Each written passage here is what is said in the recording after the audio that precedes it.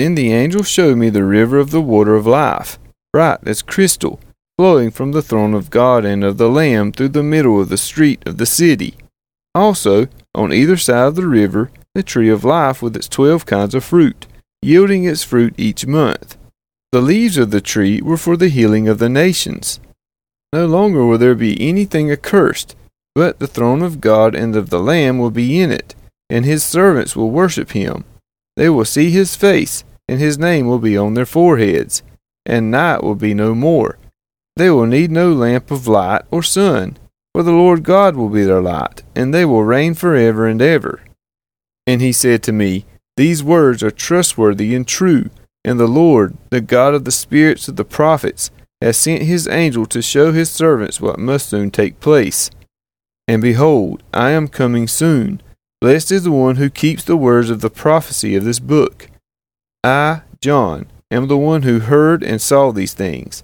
And when I heard and saw them, I fell down to worship at the feet of the angel who showed them to me. But he said to me, You must not do that. I am a fellow servant with you and your brothers, the prophets, and with those who keep the words of this book. Worship God. And he said to me, Do not seal up the words of the prophecy of this book, for the time is near. Let the evildoer still do evil, and the filthy still be filthy, and the righteous still do right, and the holy still be holy.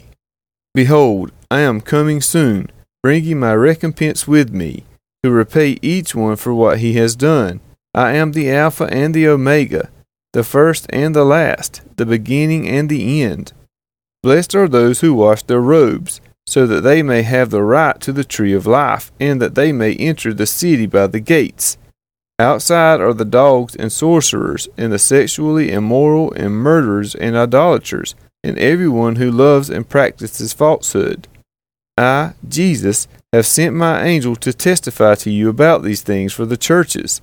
I am the root and the descendant of David, the bright morning star. The Spirit and the bride say, Come, and let the one who hears say, Come, and let the one who is thirsty come. Let the one who desires take the water of life without price. I warn everyone who hears the words of the prophecy of this book. If anyone adds to them, God will add to him the plagues described in this book.